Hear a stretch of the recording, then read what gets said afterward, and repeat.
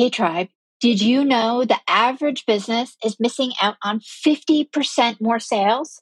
If you're an ambitious female entrepreneur who is leveling up this year and your path is to grow beyond seven figures, I have an invitation for you. Every month, I open my calendar up for a few lucky business owners to take advantage of a Rev Up Your Revenue assessment. You may not know this, but only 2% of sales close on that first contact or the first sales call. And most entrepreneurs are missing out on tens of thousands of dollars in additional revenue every month because they don't have a repeatable process that nurtures those other 98% of leads who just aren't ready to say yes yet. Like most businesses, you may even fall into that roller coaster cycle of feast or famine, or maybe you're just randomly bringing on new clients, but you don't know where they're coming from and why they're choosing you. If that's the case, let's find out if there are clients and dollars that you may be overlooking with a Rev Up Your Revenue assessment. In the assessment, we dive into your sales processes, identify low-hanging fruit, develop a simple and repeatable process for you to close clients like clockwork, and give you the action steps that you can implement right away. So if this sounds like something you want to take advantage of, because there are only a few slots, click the Rev Up Your Revenue assessment link in the show notes. Hey there, and welcome to the Tribe of Leaders podcast. I'm your host, Emmy Kirshner. I'm a serial entrepreneur, investor, and business coach for ambitious women who are boldly taking their business to the next level. And I believe that building a successful business isn't about working 24/7 just to merely meet a revenue goal. What it does take is a unique blend of dedication to purpose, courageous action, and frequently sheer will to overcome the odds that lead to meaningful impact and experiencing a life well lived. In each episode, you'll get to know the women and men who are unafraid to put it all on the line as they share the stories of success and failure that have made them incredible leaders and the magic they gift the world with. As you're listening, and I hope finding value, don't forget to share the Tribe of Leaders podcast with all of your other entrepreneurial friends and to follow us wherever you're listening to this podcast. Hey, everybody. Welcome to this episode of the Tribe of Leaders podcast. Today's guest is Edna Keep, whose journey from single mom at the age of 16 and living in subsidized housing to multi-millionaire real estate entrepreneur, coach, and author of Multiple Ways to Wealth, Creating Your Prosperous Lifestyle, inspires others with her vision to empower people by educating them on financial options. Today, her claim to fame is a $75 million real estate portfolio she built with other people's money. Edna, welcome to the show. And my accountant in my first business told me I should always play with other people's money. And I did not master that as well as you. So I can really find out the secret sauce. But thank you so much for being here. My pleasure, Emmy. I'm excited to be here as well. Yeah. Share with everybody, tell us everything. What was it like moving from being in subsidized housing, a single mom, super young? What was the catalyst for you in starting your business? I want to know it all. Well, it was a process, Emmy, but I think one of the first things I realized is when I was in my early 20s, I was making all of $1,200 a month, and I had a $2,000 credit card debt. And the people around me, because I was feeling like I was drowning, were telling me things like, you have got to learn to live within your means. You can't be irresponsible and all this kind of stuff. And at that point, I kind of started thinking, if I got to learn something, maybe I want to learn how to be rich. I don't want to learn how to live within my means. It even sounds boring, Right. And, yes. So I just got an inkling in my mind, and I didn't know much because I didn't know any wealthy people. I had one cousin, though, that was wealthy. And all I knew about him is that he'd started in banking, and it was something to do with finance. And, he had a beautiful home. And my aunt used to brag about him, and my mom used to. And so that I just kind of got an idea in my mind that it had to do something with finance. So I ended up many years later, because it was a process, becoming a financial advisor. And that was kind of my first foray into seeing that I could really do better for myself. And my first year full time as a financial advisor, I made $67,000. And I had other jobs that kind of increased. But my second year, I made $187,000. So it was like, wow, I really got something here. And, that was when I really felt like I'd hit success. And a lot of things happened to get me there. We were sitting in a conference one time. Our smaller mutual fund company had been bought out by a larger one. And there was a coach on stage talking about investing and coaching. And he looked around the audience and he goes, how many of you here work with a coach? And what they'd done is they'd placed us as new people in among a bunch of top producers. So I looked around and all these people that I had learned were making $1 million a year plus were all put up their hands like, yeah, we have a coach. And I'm going, holy cow. So that's something I need to do. So before I left that weekend, I hired a coach and his name was Dan Sullivan. I didn't end up working directly with him. I didn't make enough money, but his program. And it was a real catalyst for me because it opened my eyes to what was really possible if you chose to study wealth and really personally grow yourself. And that was what got me started on the path of more and more personal development and eventually down the real estate journey. Which is amazing. And I guess this is what I really want to just focus in on for a few minutes is like you were juggling being a single mom and you were a single mom at 16. Like I was a single mom, but I was in my 30s when I got divorced. Yeah. And had some life experience, behind me to be able to kind of pick up the pieces and figure out how to, manage 2 kids and work and everything else. What was it like for you, being a single mom that early in life? And did you feel like, your options were very limited initially or? Definitely, my brother just older than me, who I had a lot of respect for, he went on to go to school to become a teacher. And he was actually the only one in our family of a family of 8 that went to university. And we all just respected the hell out of him because it was like, oh, you broke the mold kind of, and you're out doing this teacher thing. Well, I didn't have that option, Emmy, because I needed to make money and support us. And you know what? I really didn't have a whole lot of interest in attending further education anyway. I just always knew I'd just go straight to work because I liked money. I found that out when I got my first job at age 42. and so I loved being able to earn my money and really having nobody tell me what to do. I was always very independent. And I still remember my mother saying many times over, you never listened to a damn thing I said since you're 12 years old. So I definitely had a mind of my own. And, that doesn't really fit in the education system. We don't fit in that mold of being that good little kid that'll sit and listen and everything else. Another big catalyst for me was reading Robert Kiyosaki's book called Why Do A Students Work for C Students and B Students Work for the Government? Because I was always a C student, right? Uh-huh. All the things that you're not celebrated for in high school, just like Robert Kiyosaki went through, very much strengths out in the real world. And, I realized that. And that was huge for me to really realize that all the stuff that I was condemned for in high school is what allowed me to take on a sales position, learn how to be an entrepreneur, and then expand onto that. Because, even to this day, I don't feel the need to be perfect in anything. I surround myself with people who have that need because we need them in the group, right?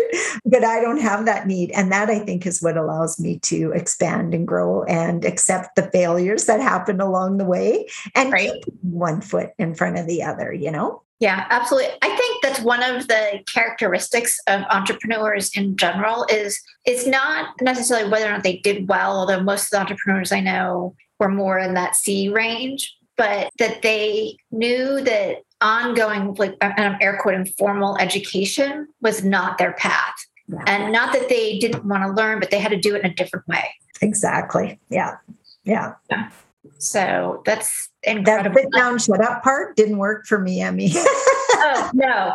I don't know if it's the same for you, but one of the things I say to a lot of people that I'm meeting is just, a couple of things. Like, I'm incapable of following rules I'm incapable of doing things that require a lot of routine or redundancy. And I really like to just make up the way I'm going to do things, which sometimes is a lot harder. Like it'd be easier if I just followed the directions.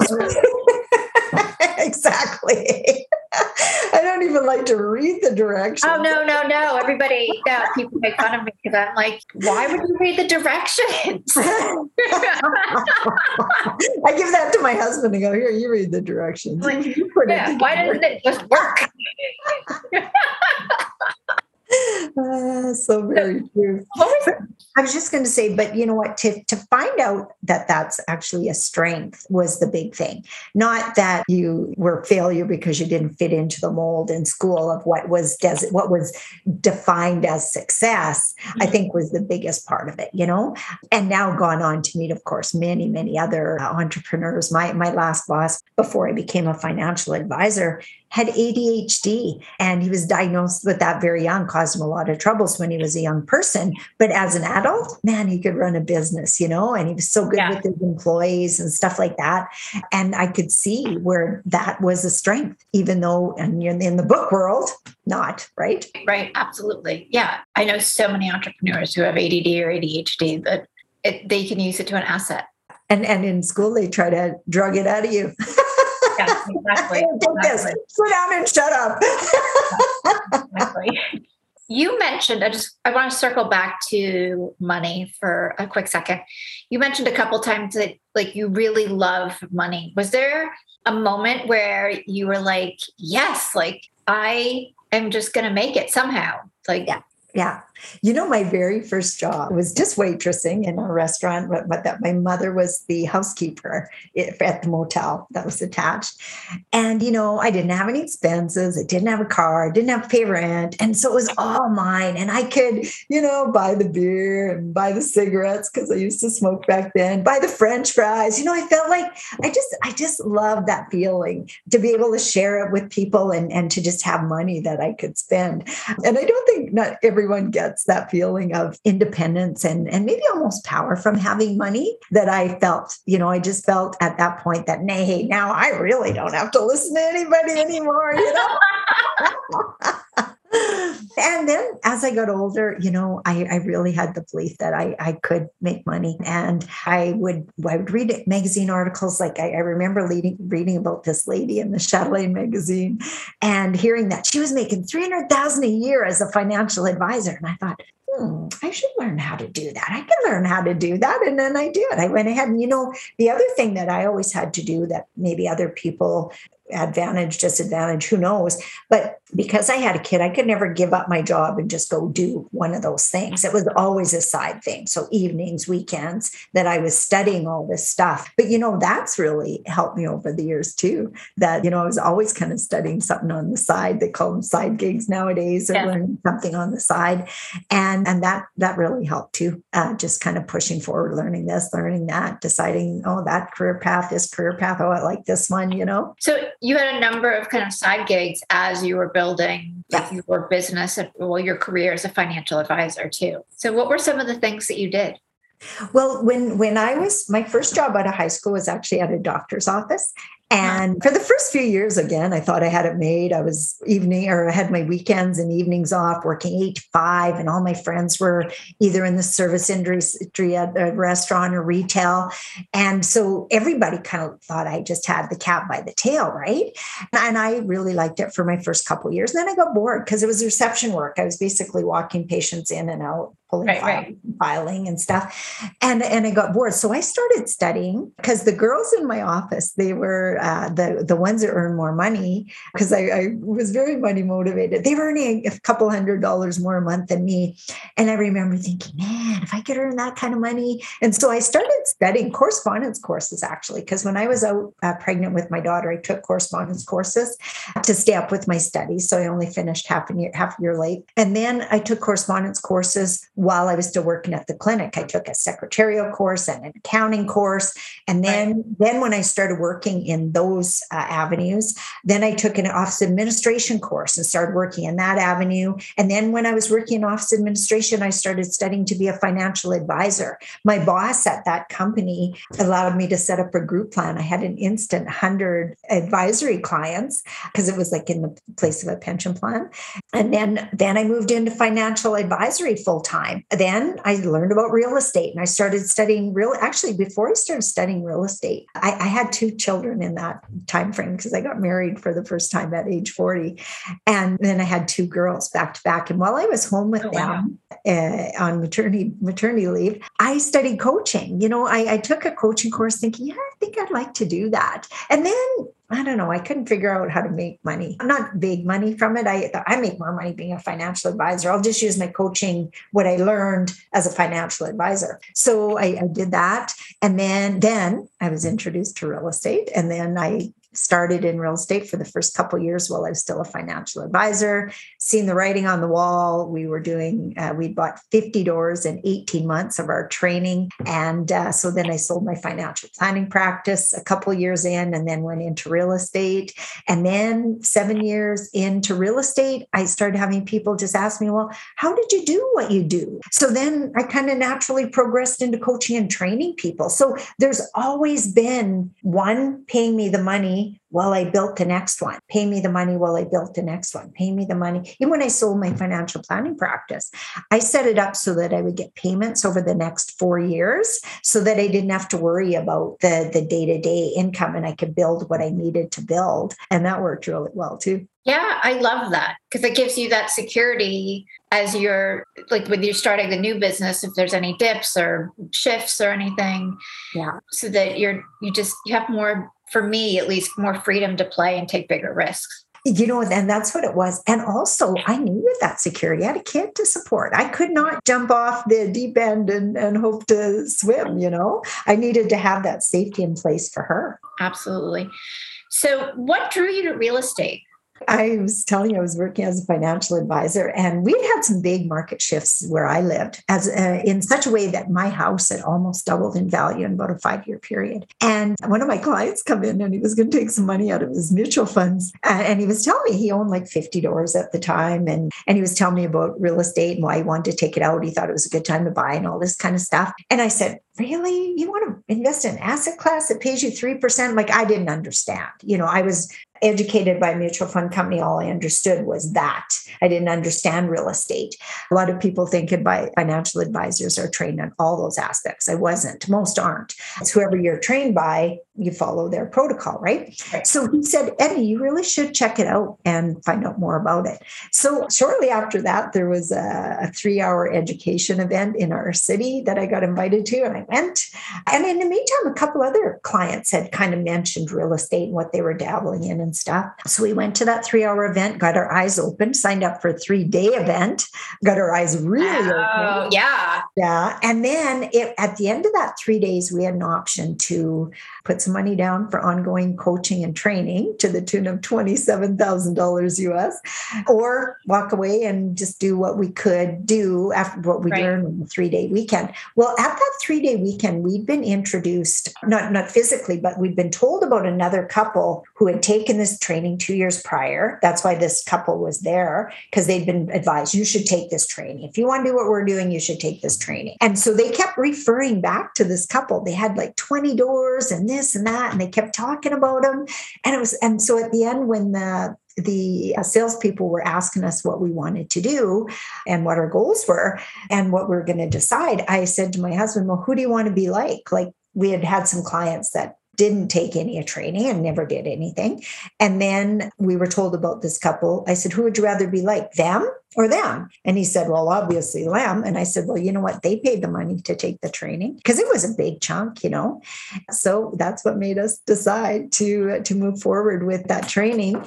And within 18 months, we had 50 doors. And that's when I knew that we had something that was phenomenal. And that's when I sold my financial planning practice. Wow. And for people who are listening, who aren't familiar with real estate investing, when you mean 50 doors, that means 50 like apartments or 50 buildings or 50 homes or Well, how we some count mix of them. those or Yeah. How we count them is, so when we started, we actually bought condos. So we bought a condo that would be considered one door, one rental income. right. Then we bought another condo. Then we bought a duplex. So a duplex would be two doors. So then we had four doors, even though it was only three properties. And then we primarily bought duplexes after that, or buildings we could convert into duplexes.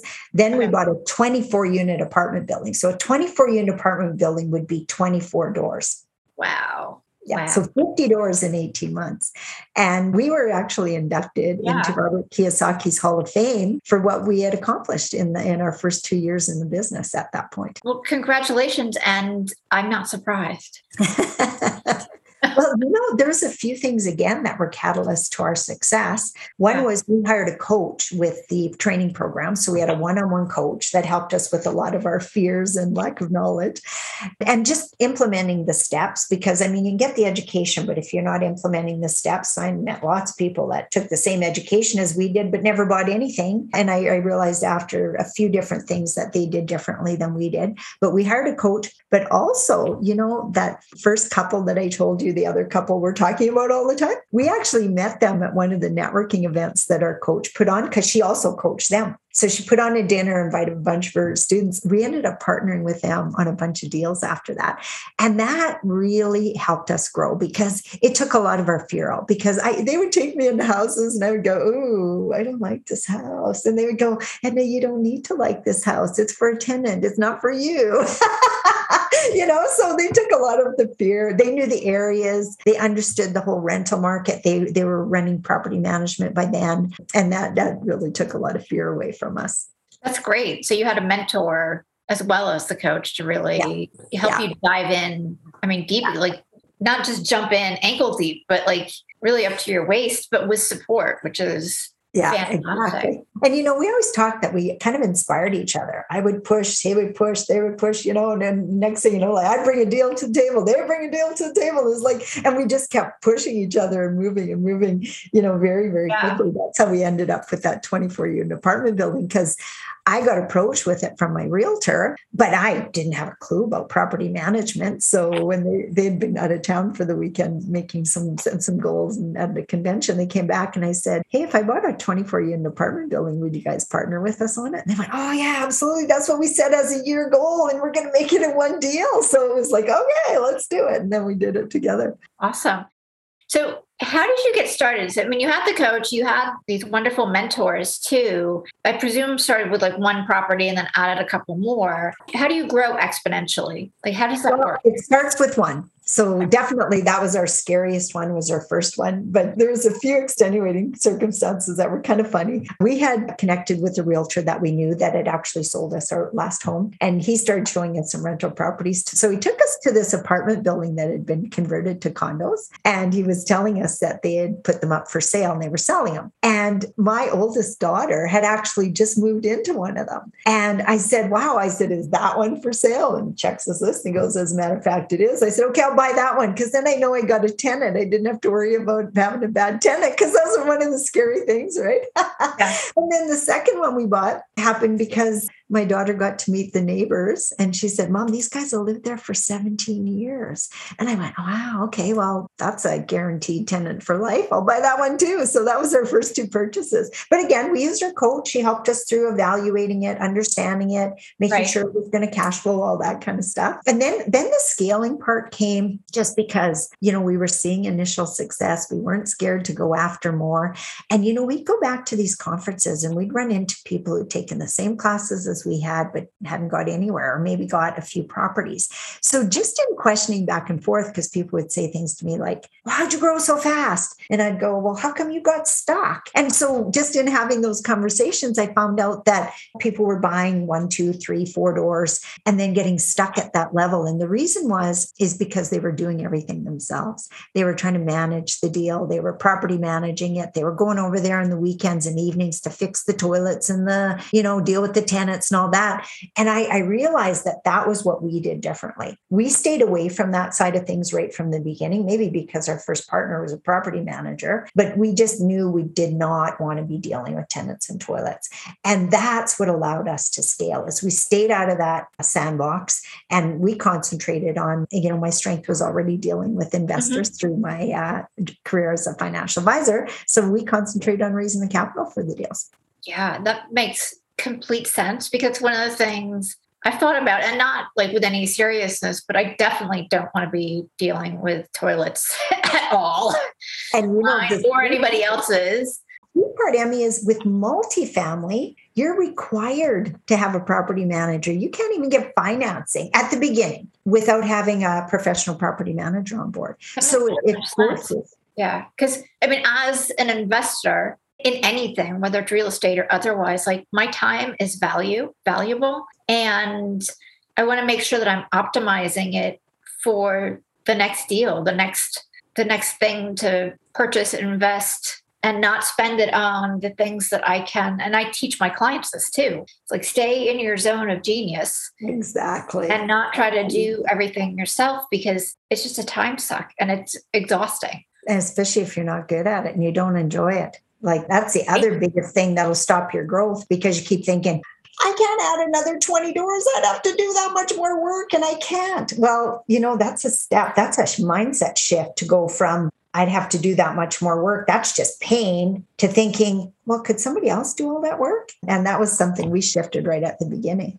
Love it. I love it. And so applicable to like every other aspect of your life. Absolutely. Right? Like that's where a lot of entrepreneurs get stuck in scaling. So they don't want to hire, or they're afraid to hire people to support them, whether it be coaches or contract workers to help them just do some of the admin, for instance. And sometimes, people get burned once or twice and then they think everything's like that. Well, it's not.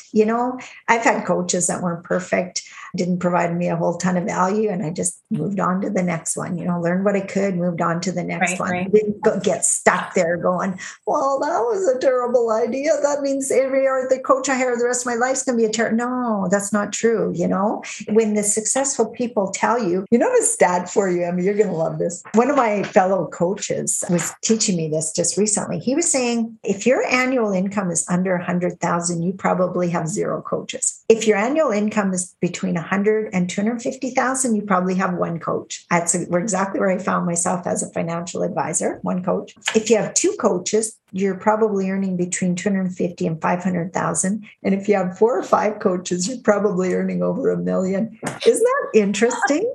Interesting? So they see the value in taking those shortcuts, learning from somebody else's challenges and opportunities and mistakes and failures and everything else to short circuit the learning curve. Mm-hmm. Absolutely. Absolutely. Like that's, I think, so important, because why do it the hard way? I know. And you know what? That's what the C students figure out. The A students still think they got to do everything. Exactly. We're going, I read an article the other day. It was so funny. Somebody was saying, I can't remember exactly how it was, but it was why you hire lazy people to figure things out. And it was something as simple as in a convenience store, these people were stacking shelves, and it was like 1 bottle at a time. And this lazy guy comes along and he takes the whole box, puts it on the shelf, cuts the box off, slips the cardboard out, goes done. He had done in like 1 minute what everybody else was taking 10 minutes to do. So they go, yeah, we lots of times hire lazy people because they stop to think about, hey, there's got to be a better way, Right. I want to go have fun. So let me figure out how to do this as quickly and as effectively as possible. Yeah, I don't want to be stacking bottles all day. What else is there to do? Zip cut the box, pulled it out, done. I thought, oh my God, that's just brilliant. Yeah, absolutely. Yeah, I love that. For somebody who wants to get started, it's like, oh, real estate investing, like that would be super fun. And this sounds like such a really cool way to have something to play with from a financial investing standpoint, but also have some income. How does somebody get started? Well, really, it's just a decision. Because no matter what you do, you go to school to be a doctor, you got 8 years of school. You go to school to be an engineer, you got 8 years of school. You go to school to be a nurse, you got 4. You go to school to be a financial advisor. I took my certified financial planner designation over 3 years. So everything, there's got to be some education. So start with books, podcasts, webinars to see if it's even an interest. And I have lots of people, they usually come to me once they've already owned a few properties. So they already know and love real estate and then want to scale. And that's generally when they come to me. But I've taken brand new beginners who read Robert Kiyosaki's books and going, I don't want to be an employee. I want to be self-employed. I want to understand that whole cash flow quadrant thing, and got into multifamily straight out of the case. I had a 19 and 20-year-old guy that started with me that still lived at home. Guys, there were 2 of them, they're friends, still lived at home with their parents when they bought their first 72 doors of apartment buildings. Well, you don't do that without having a mentor and a coach with you. You might buy a house here and a house there because that's kind of the tradition. But if you want to go big, and you can, you got to get a mentor, you got to get a coach, you got to understand the strategy, and you have to invest in your own education. You don't get it from reading books or watching YouTube videos. Right. Yeah. At some point, you have to put all the theory into action. Yeah, because I always tell my students, you can study till cows come home, even my own course. It's not till you actually take what you've learned and buy a building that you're really even going to know that you know what you know. And that's when the rubber hits the road. And if you have somebody holding your hand through the process, it takes your fear away. Maybe not all of it, but at least you can go step 1, step 2, step 3, step 4, own the building. But lots of people get stuck in that perpetuating education, and never take the steps. What is your course? Tell us the name. It's called 90 Days to 5K. And the premise there is that in 90 days, you'll know what it's going to take for you to make $5,000 a month in recurring income from your real estate investments. Most of my students are hitting that between the 12 and 18 month mark. Remember, I told you we did our first 50 doors in 18 months. We hit it in 18 months. I've had some students hit 100 doors in 18 months, kick my ass. But, but you know what? It's a system. So it's like, okay, first you got to do this, then you got to do this. And I take them through the system. So there's a learning component and an action component, a learning component and an action component.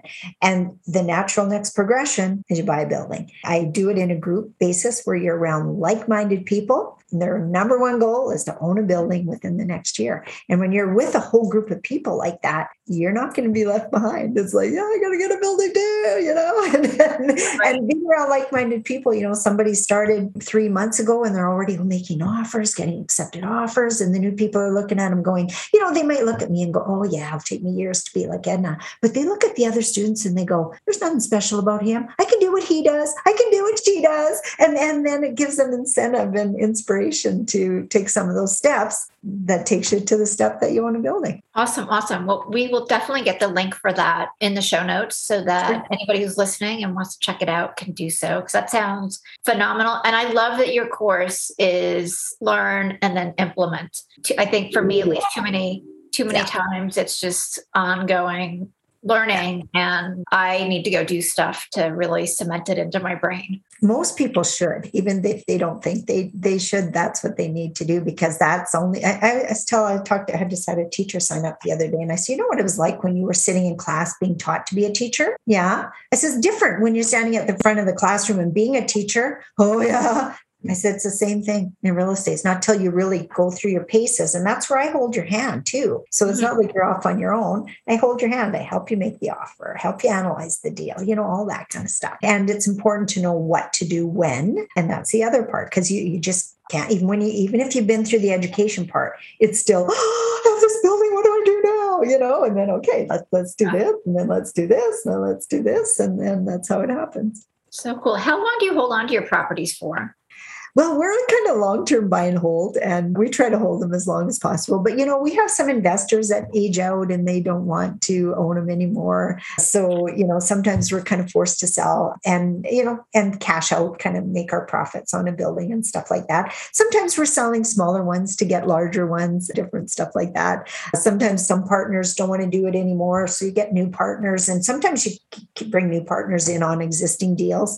But that's usually a little bit more work and a little harder easier to plan. But generally, we like to go in with a long-term buy and hold. Generational wealth is what we call it. Generational wealth. We have corporations in place where we're going to pass things on to our kids. We're buying them in the kids' names now, in the corporation that the kids own and stuff like that. So that's the key for making it generational wealth too. That is amazing. Yeah. Wow. To me, that sounds like so much fun, because not only do you get the learning component and you're investing, which for me is just so exciting when you start to see the returns of really doing the homework and making the right choices. You're giving people a place to live, and then you get to pass it on. So create the legacy. Yeah.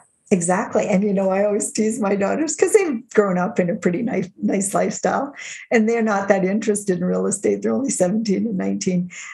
So they're not that interested yet. So they have interest in like doing hair and makeup and waitressing and retail and doggy daycare and stuff like that. It's the kind of stuff they work at. And I tell them, you know what, you're going to have to own real estate just to be kept in the lifestyle you're used to. So even if you don't look after it, you're going to want to keep it, Right. Absolutely. Yeah, exactly. Absolutely. What would you say has been the biggest challenge for you as an entrepreneur? Just the continual growth cycle, because it never goes away. I believe that goals are meant to make you grow and not for you to get, because every time you hit a new goal, and I remember thinking this in the past, when the first time I made 100,000 a year, it was like, who would ever need more than that? Or should I say, when I was shooting for it, who would ever need more than that? I would just give it away if I made more than 100,000 a year. That's how I honestly thought. And then I got there and it was like, yeah, that's not enough. And then it was, okay, well, what's your goal now? Well, it's 200,000 a year, and on and on. And you know what? I realize now that we're goal-seeking mechanisms. We just are. That's how the universe works. And if you don't have a goal, you're going backwards. That's when people retire, they die young, all that kind of stuff, because they don't have any goals. I know people like Bob Proctor, for example. He's on stage at 87 years old, giving more value than he ever did when he was 26. That's what I vision for my life, is like, I always want to have more and more and more goals, a reason to get up in the morning, a reason to be excited about my life. I'm never looking forward to retirement, ever. And some people think I'm crazy because they go, well, when's enough? It's not about more. It's really about more personal growth.